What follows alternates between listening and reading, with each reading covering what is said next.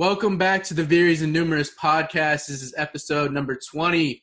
Today I have Larry Fisher. He's Director of Communication and Content for UFF Sports. He just recently signed with them.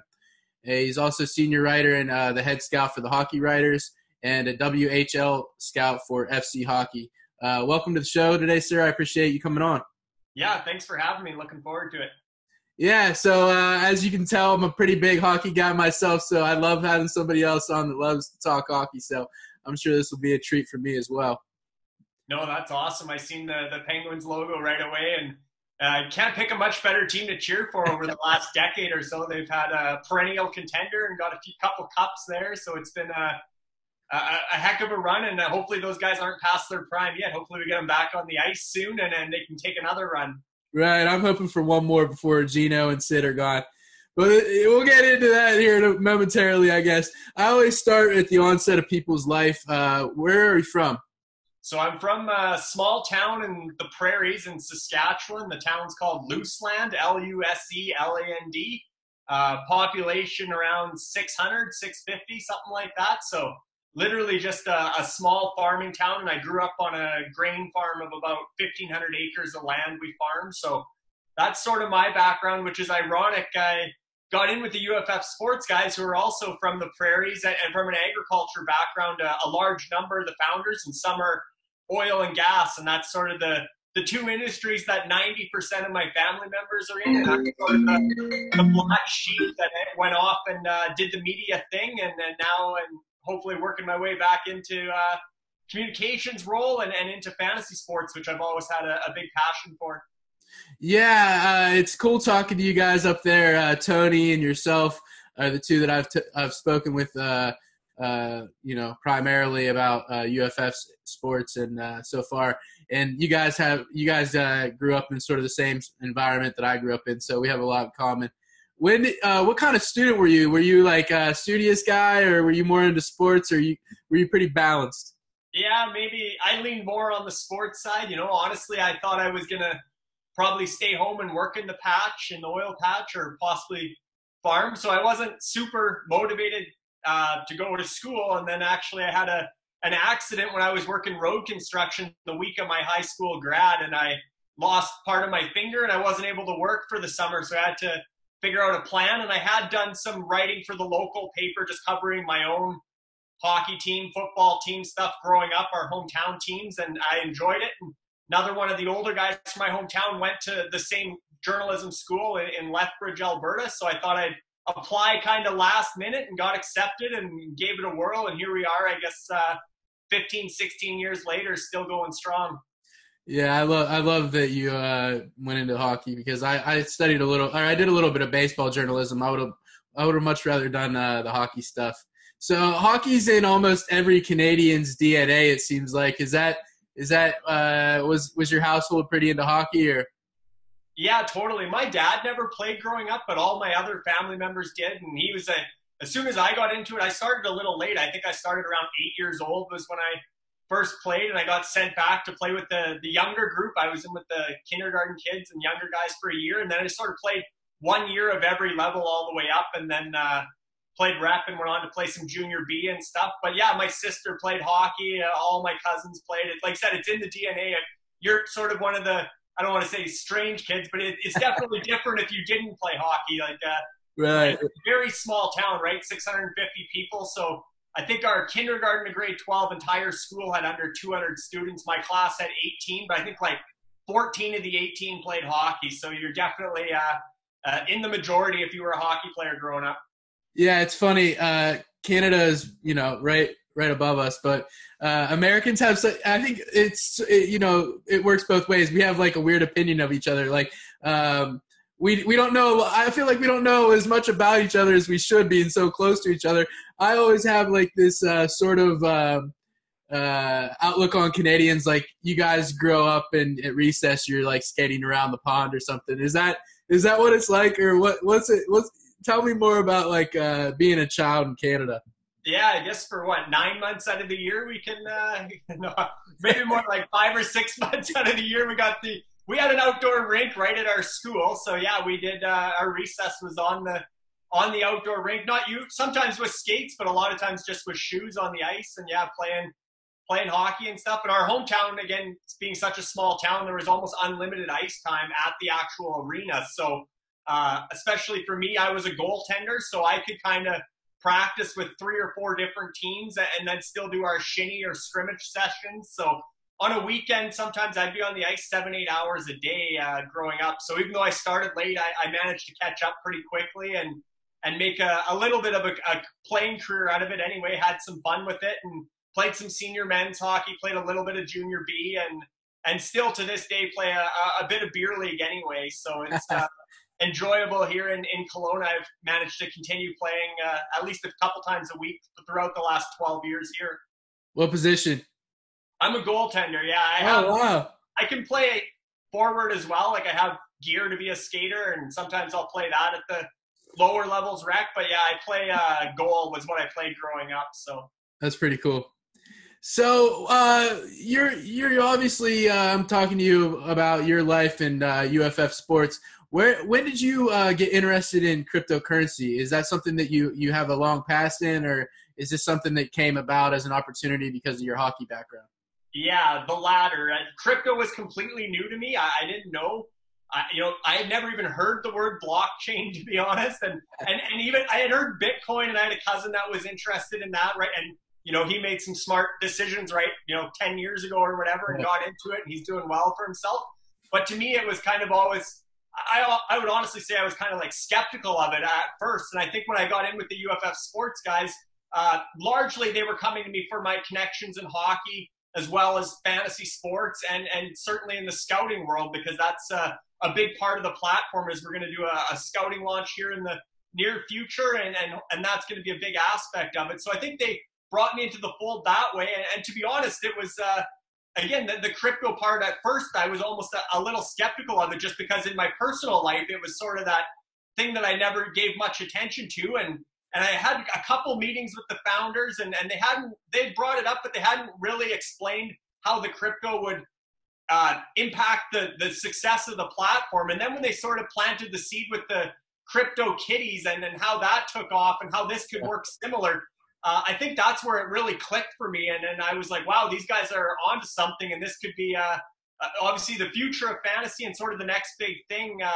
for people that want to own players and teams as digital assets. And I could see how you're able to sort of monetize this, both for the people involved and the people that are playing the game. So it was kind of funny, though. I was thinking, like, how do all these farmers and oil men know about crypto kitties? And it's kind of funny, but I mean, they're smart guys. It's a smart group of people that are putting this together, and I'm learning more and more about crypto every day because it's going to be a big part of the platform, and in my role, I'm going to have to explain that side of it too. So certainly intrigued by it, but if I told you I had anything more than an elementary understanding of how crypto works and the different types of currency and digital currencies, I'd be lying to you. So it's all new to me within the last 6 to 8 weeks. Before that, I knew what Bitcoin was. I knew the word Bitcoin, and that's about it. Like I said, I didn't even know what the blockchain was. So I'm excited, intrigued, and looking forward to the potential.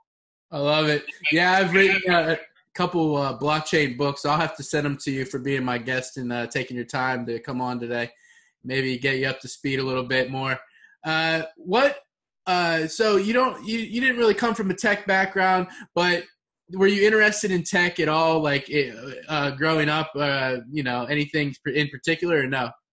Yeah, a bit. And it's funny because the wife, as you know, my background's in newspapers and print media, and obviously that's going the way of the dinosaur. There's not much left for print, and they're slashing, and I was laid off a year ago, and it's sort of like, what next now, right? Because in online media, like strictly online journalism, the pay levels are quite a bit different than what they were in print, and obviously the advertising revenue influences what the pay scale is going to be. But yeah, so it was going to be a step back pay-wise to stay strictly as an online writer. And so the wife was very much pushing me out, tech's big, go into tech. She wanted me to go into tech. So it's just kind of weird how this all worked out. And it is very much a tech startup, and it has, tons of potential. And I'm learning more and more every day. But I've had interest in tech, but nothing specific. It's just kind of been out there, and I've learned a bit here and there, and definitely something that now that I'm in it, I'm excited about it and learning more and more every day.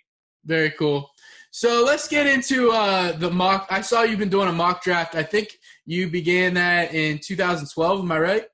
Yeah, that's sort of been one of my niches, you could say, as a hockey writer. Is I've always enjoyed that since I was a little kid, being in fantasy drafts, and certainly the mock draft side of it. Of as the draft gets closer, who's going to go where, what, obviously kind of an aspiring general manager too. I'd love to have that role, or a director of scouting, where you kind of put yourself in their shoes and, what does the team need this year? What are they going to need in 5 years? And so that's sort of been one of my niches, like I said, since 2012 when I went public with it. But I've always enjoyed the mock draft side. So what exactly is the drafting, the draft going to look like, the scouting and the draft? I know the draft already happened for the clubs last year. I covered that a bit, but can you get into like a little bit about the scouting in UFF sports? We're still ironing out the details exactly, but certainly there's going to be a scouting auction so we're going to sign up as many scouts as possible, and then they're going to be able to bid on the top prospects, the ones that everybody knows. And then the hidden gems, the steals, that sort of stuff, they're going to be able to register after the auction's over and the main prospects are spoken for.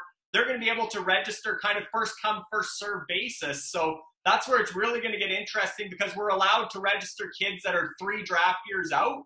So, this year you can already register kids that are eligible for 2023. Well, we know the big names already. We know Connor Bedard. We know Adam Fantilli. We know Matvey Mishkov in Russia. That are, these are 15-year-old kids, but we know about them thanks to the internet, thanks to Twitter, and scouts. So we know the big names, the top 5 or 10 maybe, that are even at that age that are projected to be the big names. But after that auction's over, it's fair game to everybody. And we're going to have scouts that are in Russia and Finland, and they're going to know these kids that we haven't heard of on this side of the pond. And so I think that's where the intrigue's going to happen, as well as obviously in Canada, there's going to be people watching their local bantam and midget AAA leagues and signing some of these kids that are late bloomers and all the rest. And then they're going to hopefully their value will grow and they'll be able to eventually go through the entry auction, much like the NHL draft. And they'll be able to be bidded up by the franchise owners and enter the league that way. And if they don't go through the auction, they'll also be almost like a free agent signing, like how the prospects are. The kids that don't get drafted, they get to negotiate. You can kind of say you're almost like you're a scout until the draft, and then after that, you're almost like an agent. And you sort of negotiate deals directly with the franchise owners and sort of set a price, and then they're entering the league that way. I like to call it an entry-level contract like the NHL. So you're a scout and an agent, and it's a really cool concept because it's something nobody else is doing. I'm in a bunch of fantasy keeper hockey leagues, and I run one of them, and they all have rookie drafts. And they all draft the kids, like Alexis Lafreniere is going to be in our rookie draft this year, and all those kids, Quentin Byfield, and we've already drafted all the guys from last year's draft. But nobody goes past that, really. There's not too many drafts out there where you can draft the 2021 class already, and the 2022 and 2023. So I think that's sort of the niche that UFF Sports and the UFHL is really going to hit on, is being able to buy or purchase and develop these digital assets for the 3 years or however many years before they get to their NHL draft year. And you'll really see, because kids change, who's going to be a top pick in 2023 today, 3 years from now, might not be a prospect at all. You look at some guys, John McFarland was a big one in Canada, who was, potential first overall pick and barely played, right? He fell quite a bit over those few years. So I think that part of it, sort of the draft and develop model for the scouts, and the scouts are allowed to trade prospects as well within themselves. So that's a really part that keeps them active and interested. You don't just, you start off by sort of building your stable of prospects, but then you can acquire other ones within the scouting community too. So a lot of it is going to be timing and good decisions, and obviously being able to monetize your eye for talent, get the right kids and develop them and get them through that entry auction, and hopefully, make a little money while you're at it, but certainly enjoy the art of scouting. Yeah, the competitiveness inside of me. I love sports. I don't talk about sports a lot on here other than UFF sports, but I'm a huge sports guy, and I've got a good friend, and we always joke around. We're huge Penguins fans, and we joke around about being the GM or the scout. We're out scouting players, so this is all very cool. I'm trying to get him on board with this. So the scouts are basically going to be able to work with individual clubs. Well, if you're a scout, are you assigned to one club then, or could you be a scout for the whole league and then offer your services to different teams? Yeah, I think we're still ironing out the details on that, how the prospects are going to come in, because obviously we don't want a lot of collusion and money Right. deals and where, but at the same time, we do want owners to build a relationship with scouts and down the road potentially hire their own scouts underneath them, right? Or contract with scouts. So we got to find that balance, because you want them to negotiate a price, but you want it to be a fair price. And perhaps they'll still go through a 24-hour auction as they join the protected lists where other owners can bid them up. And at the end of the day, that's good for the scout, right? If he can make an extra little bit of money and it doesn't necessarily go to the team that he worked out the deal with, that would be great too. But I think, again, the concepts are all sort of, we're still ironing out the details, but it's coming soon, and we're going to have a plan in place here within a week, likely. I actually think this is one of the best ideas that I've come across in blockchain, of like something outside of just tech. Like Bitcoin is digital gold. I write for another project, Epic Cash, is privacy coin medium of exchange. I think that what you guys are doing is so unique that eventually everyone will be doing fantasy sports on blockchain. It might take a while, but I really do believe that will happen in like the next decade. I could definitely see that happening. Yeah, that's the plan, right? Is to sort of replace the current fantasy landscape, and I can see that potential. That's why, for myself at first I was sort of iffy about it, and then I think the CryptoKitties thing is what really sold me on it, and it took me a while to wrap my head around it, but once it clicked, like I said, it was like, wow, these guys are really onto something, and this is going to be the future of fantasy. So I believe that as well, and like I said, I'm sort of putting my reputation and my credibility on the line and recruiting a lot of my family members and friends and scouting colleagues and stuff into the fold and letting them know that I believe in it, which I honestly do. I think this is going places, and like I said, a decade from now, this will be the standard of the way we do fantasy, and by then the entry fees and the stuff we're talking about now and the values on the digital assets are likely going to be a lot different. So it's no time better to get in than on the ground level and hope that it goes to the next level, which, again, I honestly believe it will. Absolutely. There's no better time to get in something than from the onset, especially something like this, digital assets that are only going to be we expect them to go up. So and then the ability to send them around, and then they're talking about stablecoin. That stuff, I don't know how much has been released about that yet, so I won't ask you about that or get into that yet. But I talked to Tony a little bit about it. Tony's the founder of UFF Sports, and I think there's a lot of potential that's about to be unleashed. And hockey's just the beginning too. I mean, they're talking about doing a lot of other sports, so it's going to be pretty cool to see how this all develops.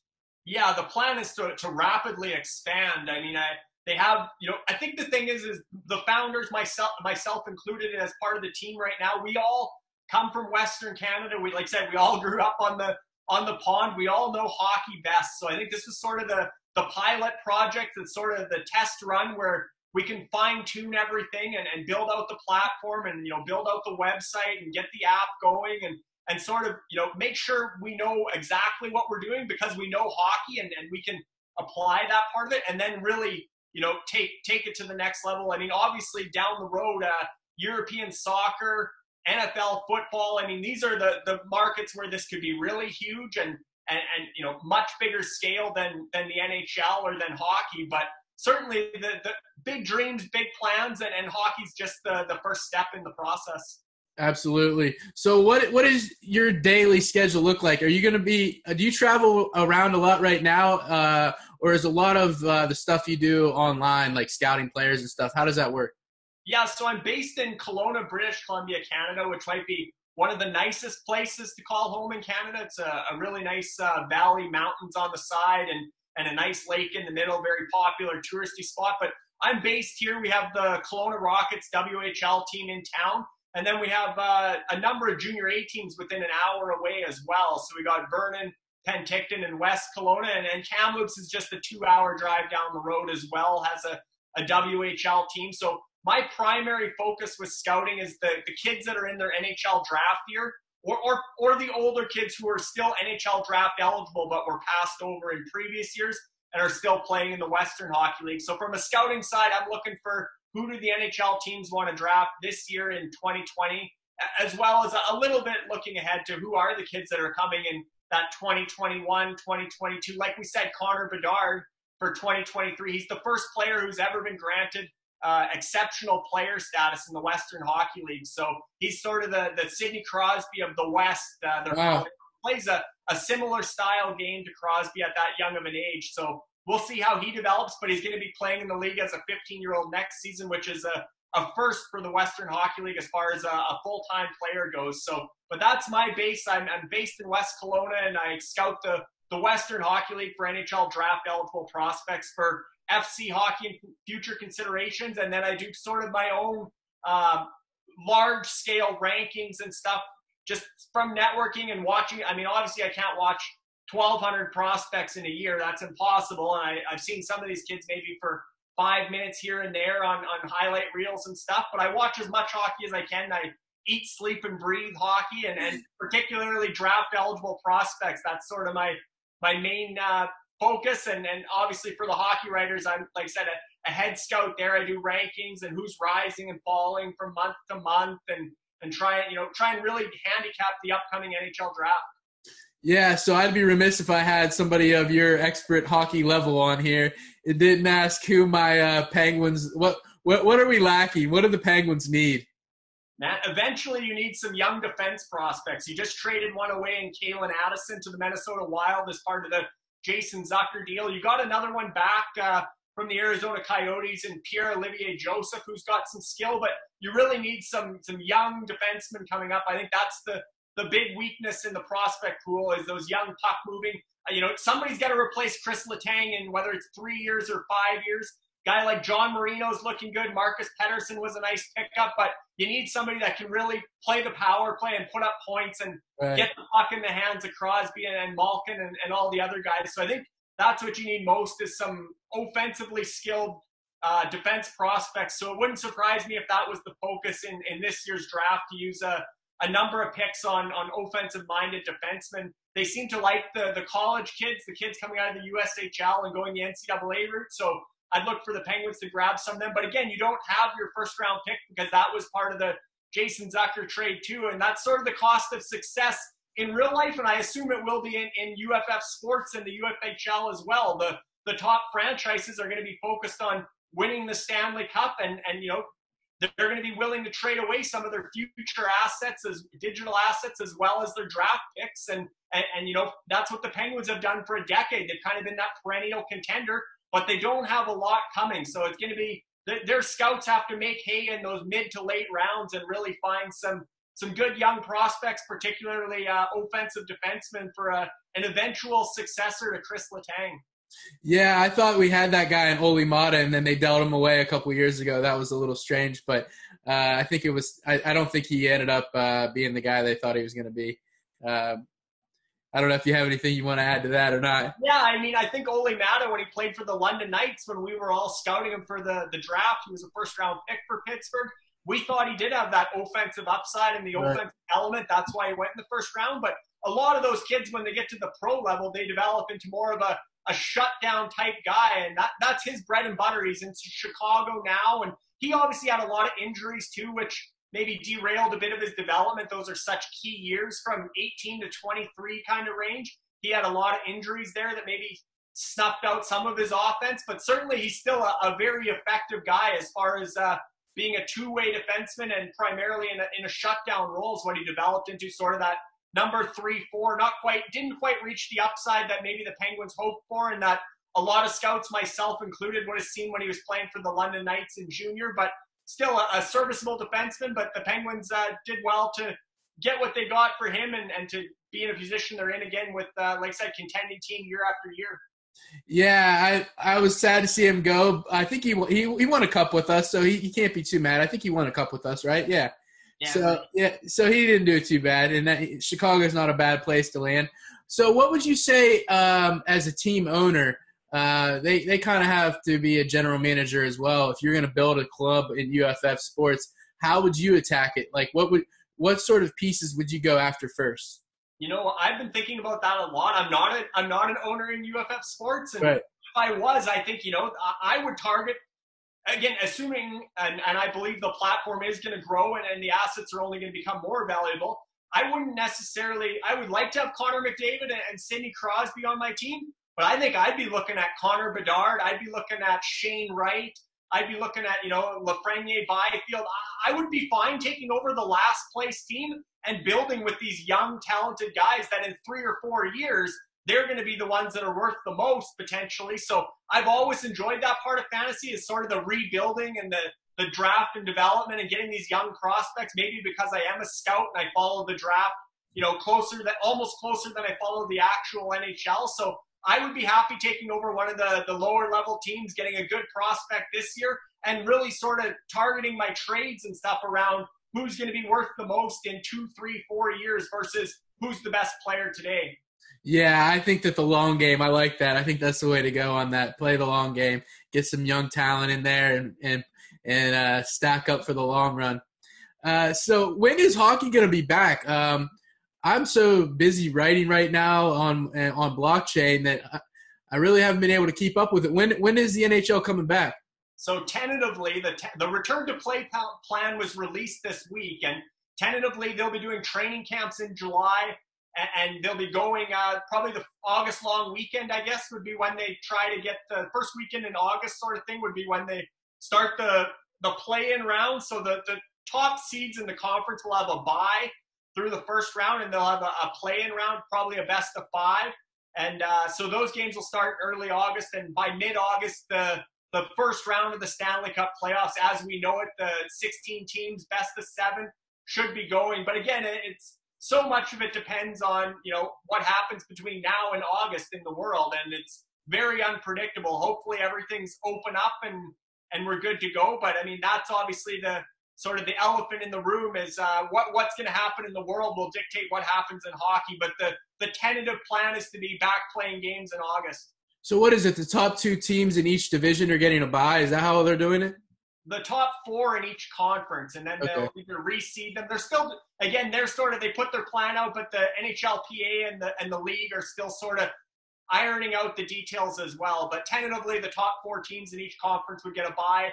And then teams that were just outside of the playoff window, so like 9 to 12, that range, they'll play the lower level teams that weren't top and sort of they'll do that play-in series. Because there was so many teams that were within 2 or 3 points of a playoff spot when the season shut down, and they still had 10 or 12, or I think the range was something like 8 to 11 games left for every team. And some of those teams that were on the outside were, you know, on a 6-7 game winning streak when things shut down. So there was a good chance they were going to play their way in if they got the remainder of the regular season. So this gives them that chance. And so it should be interesting. I don't know. The matchups aren't what they would have been had we just had the regular playoffs. You know, I was really looking forward to the Battle of Alberta in the first round. They had such a good rivalry going this year, Calgary and Edmonton. And the way the bracket is tentatively looking, they would be in a separate sort of division or bracket there, so they wouldn't face off in the first or second round.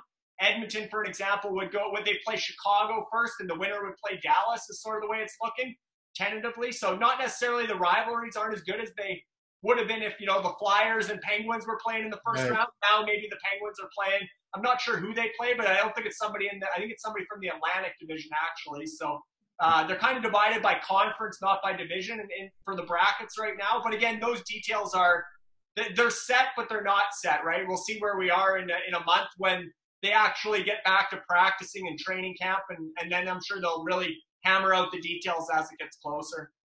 I got to ask you who your favorite player of all time is. Oh, I was a goaltender, so I grew up watching goalies. So, you know, the Patrick Roys and Martin Brodeurs, those guys were obviously Dominic Hasek. Marty Brodeur. Yeah, those were my childhood. So those are the big names. I really liked Curtis Joseph when he came through Edmonton. I grew up in a family of Oiler fans. We were for 4 hours from Edmonton. We went to me and my dad went to a lot of Oiler games growing up. So seeing Curtis Joseph live in Edmonton, he was probably my favorite goalie that I patterned myself after. I had his helmet, I had his pads, you know, I had a lot of his gear set up and stuff. So probably favorite player, Curtis Joseph. Maybe my first favorite player was Bill Ranford, who backstopped the Oilers to the 1990 Stanley Cup when I was like 6 years old. That's maybe what got me into hockey. But I think as I was in my development years, 10 to 15 years old, Curtis Joseph was probably my guy. And who do you think will win the Cup this year? Oh, man, it's impossible to predict that because we've had by August, we're going to have like a 4-month layoff. So it's really going to be, everybody's going to be healthy. Like there was guys that had, season-ending injuries that were going to be out 4 to 6 months. They're going to be healthy and back. I mean, weird, right? Yeah. Yeah, the lineups are going to be full. It's going to be great. So, I'd have to say the Tampa Bay Lightning are going to be a pick that I would feel most comfortable putting some money on. I think that team's loaded. I think they haven't had their year yet, but I think the roster is built for success to win now. So I like Tampa's chances, but obviously that division, again, because they're not doing the bracket, but that division's so tough to come out of normally with Boston and Toronto and Tampa. Like it's a tough division, and now they're going to get different matchups. So the matchups are so much intrigue with that and playing teams that you wouldn't normally play in the playoffs. So I think in the West, Vegas is always going to be strong. I think St. Louis, again, come playoffs, they're going to get Tarasenko back. But again, where are these guys going to be at, right? Because they've been injured, and some of these guys haven't played since, Christmas or before Christmas. So and they haven't been skating really. I think in Sweden, guys have been skating. So maybe the team that has the most Swedish players is going to win the Cup. It's full time. Yeah. They never had to shut it down. So Vancouver has a ton of Swedish guys. Maybe the Canucks will be a team that surprises a bit because they won't have that rust. And again, you can work out all you want, but hockey muscles are completely different than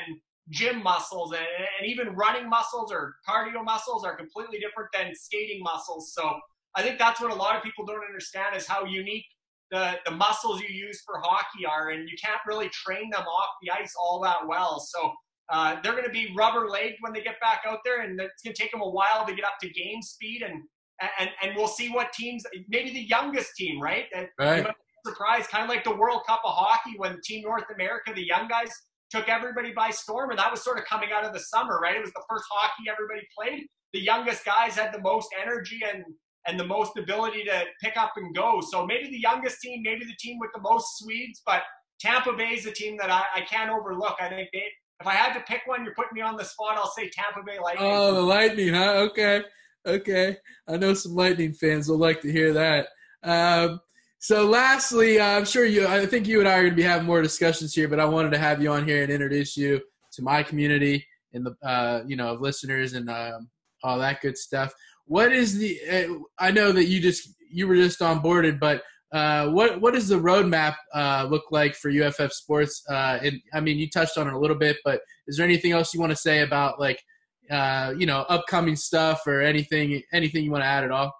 Yeah. So I think the biggest thing in the near future, obviously we have 8 franchises left for the Ultimate Fantasy Hockey League, the UFHL. We'd like to, as soon as possible, get people interested and get those franchises sold so we're stable with 31 teams. There's only ever going to be 31 teams. Like you said, now is the time to get in and be a franchise owner.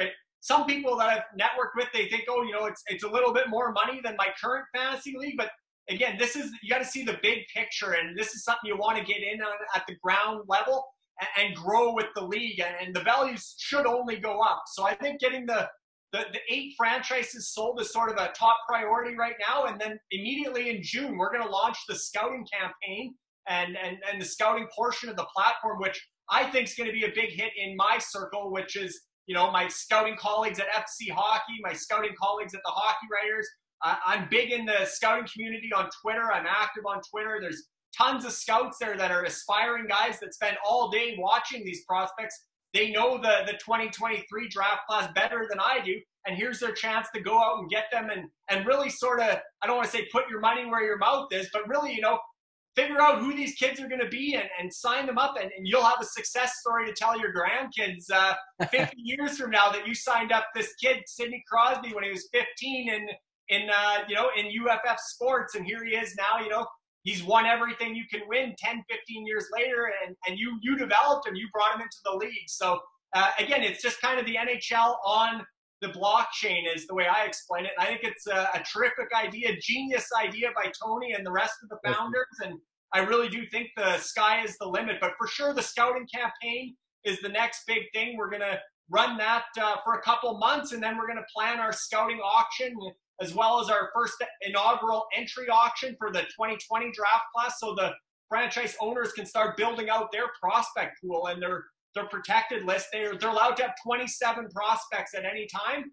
And so right now, most of them don't have any or very few. So they're going to be eager to start purchasing some prospects and have that feeder system going. And so the scouting auction, the entry auction, that's going to be between now and whenever the NHL hosts their draft. That's going to be our primary focus. And then, like you said, expansion is going to happen and happen quite rapidly to other sports. Obviously, the big ones in North America, baseball, basketball, football, we're going to hit them all up and hopefully do some of the more individual sports too, golf, tennis, NASCAR, MMA, UFC, stuff like that. So they're planning to hit every sporting event imaginable, and sooner than later is sort of where we're going. Yeah, I can't wait to see how this develops in the next couple of years. I think it's going to be extremely cool to watch. Mr. Larry Fisher, I really appreciate you coming on the show. Is there anywhere you would like to direct people to check out your Twitter? You want to drop your Twitter, the UFF links, or anything like that? Yeah, you can follow me on Twitter at Larry Fisher _KDC, which stood for Kelowna Daily Courier, where I used to work. So that's my Twitter handle. The UFF Sports Twitter handle is just at UFF Sports, easy enough. Definitely, we're doing the social media team has been doing a wonderful job promoting the platform on Twitter, Facebook, Instagram, YouTube. So I think definitely give us a follow on all those channels. And I think that's going to be a big part of the future is attracting people through social and really building out that ecosystem where people are passionate on social media about the platform. So for me, you can follow me on Twitter at Larry Fisher _KDC, and certainly give UFF Sports a follow as well. Yeah, I hope to talk to you again. This will be available at briar.io /podcast and on YouTube at under Pittsburgh Hodler, HODLR. Share, like, retweet, help spread the message of UFF Sports. Get in there, check it out. I'm very bullish on the future of fantasy sports on the blockchain, and these guys are like the trailblazers, in my opinion. So give them a follow. Check out what Larry's doing. Thanks for coming on the show today, sir. I'll say a proper goodbye. Hang on one moment.